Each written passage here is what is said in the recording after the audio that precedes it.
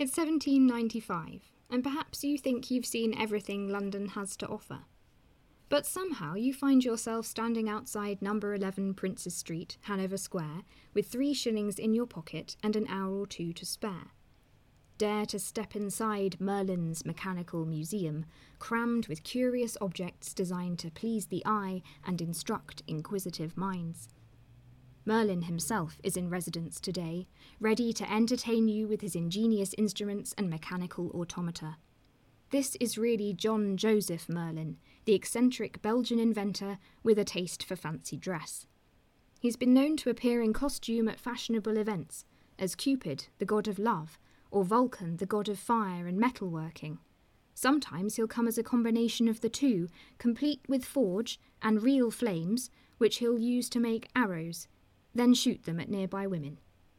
On one unfortunate occasion in Soho Square, he came dressed as a barmaid, wearing rollerblades of his own invention and playing a violin.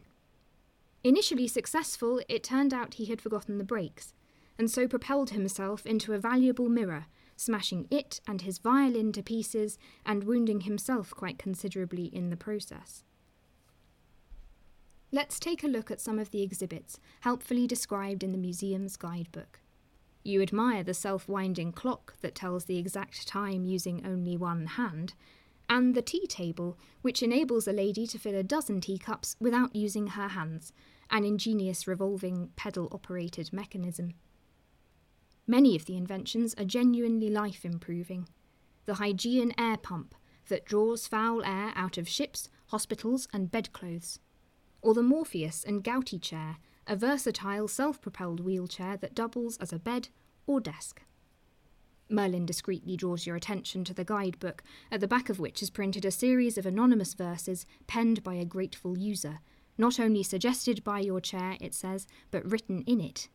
You read the first verse.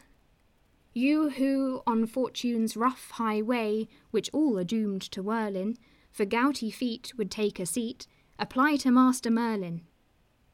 You'll read the rest later.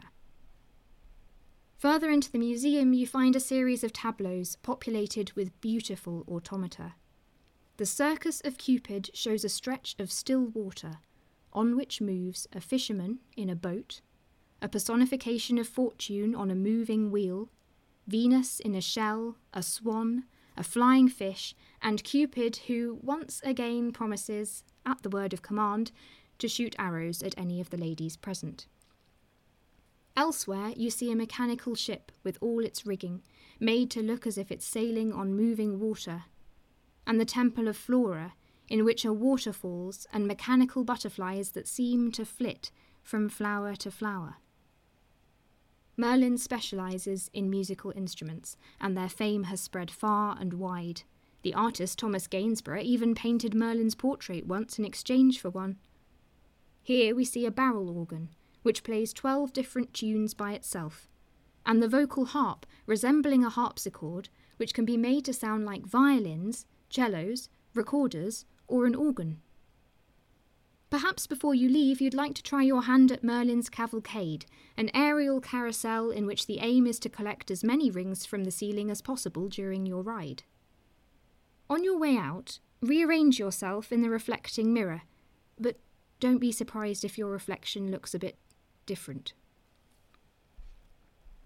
Sadly, the museum no longer exists.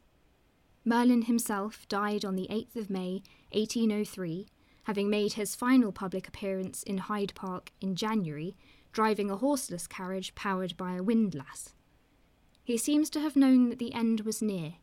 In the back of the 1803 handbook he addresses all artists of genius, offering them the chance to come and take drawings and dimensions of his useful inventions for their own profit. One wonders if anyone did. After his death, his collection was split up and dismantled, sold along with a few unfinished pieces to a Thomas Weeks of Great Windmill Street, and sold again when Weeks died in 1834.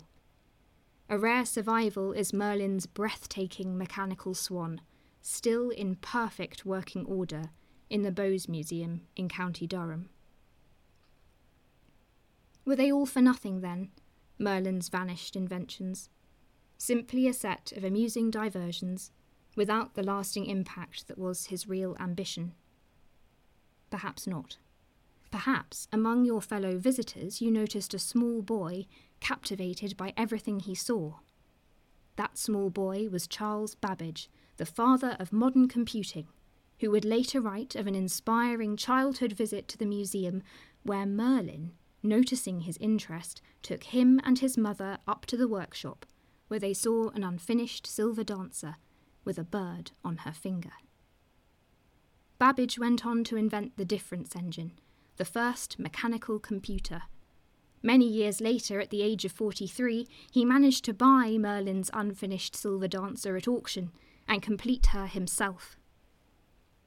Vanished they may be, but the effects of Merlin's inventions are still rippling through the world, like the artificial reflections on the body of his silver swan.